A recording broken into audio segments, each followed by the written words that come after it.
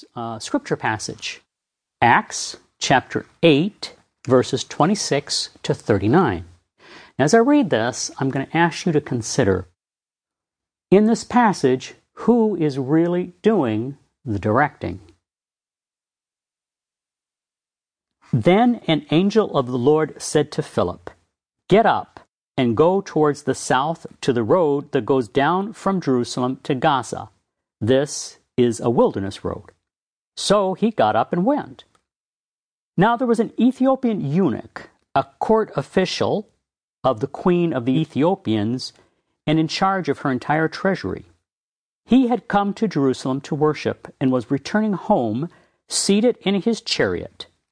He was reading the prophet Isaiah.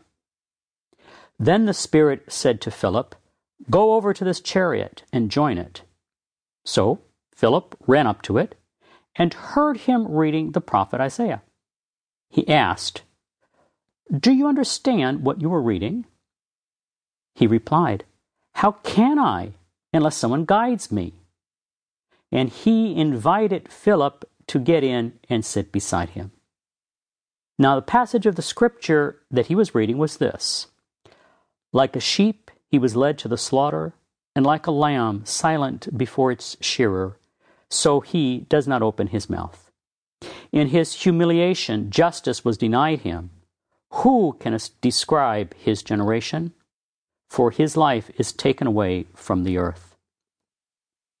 The eunuch asked Philip, "About whom, may I ask you, does the prophet say this? About himself or about someone else?" Then Philip began to speak, and starting with this scripture, he proclaimed to him the good news about Jesus. As they were going along the road, they came to some water, and the eunuch said, "Look, here is water. What is to prevent me from being baptized?" He commanded the chariot to stop, and both of them, Philip and the eunuch, went down into the water, and Philip baptized him. When he came up out of the water, the Spirit of the Lord snatched Philip away. The eunuch saw him no more and went on his way rejoicing. Now, in this particular translation, there's a little headline to this scriptural passage called "Philip and the Ethiopian Eunuch." But in fact, there's more than just two people involved here. Remember I asked you, who's the real director?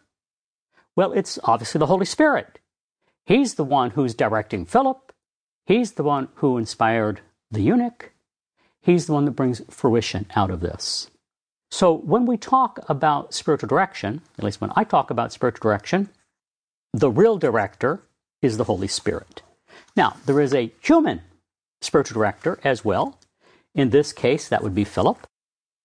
And the directee, the person, as he says, looking for someone to guide me, that's the eunuch. So again, this recording is for people who believe it would be helpful to have another human being guide them, although always remembering the real director is the Holy Spirit.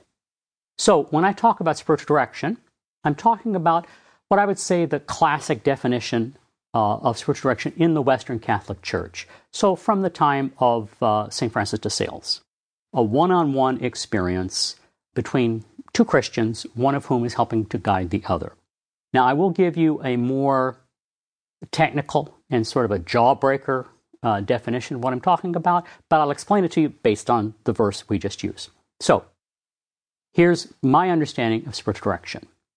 Spiritual direction is a tripartite, asymmetrical, covenant relationship between one believer who helps another reflect and respond to her or his relationship to God. Now again, I realize there's a lot of jawbreakers in there. Let me break it down. Tripartite just means three parties. So there are three personal presences in spiritual direction: God, the directee, the director, just as in this passage: the Spirit, the eunuch, and Philip. Now this is one of the distinctions between spiritual direction and other kinds of help, for instance, counseling. In counseling, we don't necessarily presume God is present in the same way. In other words,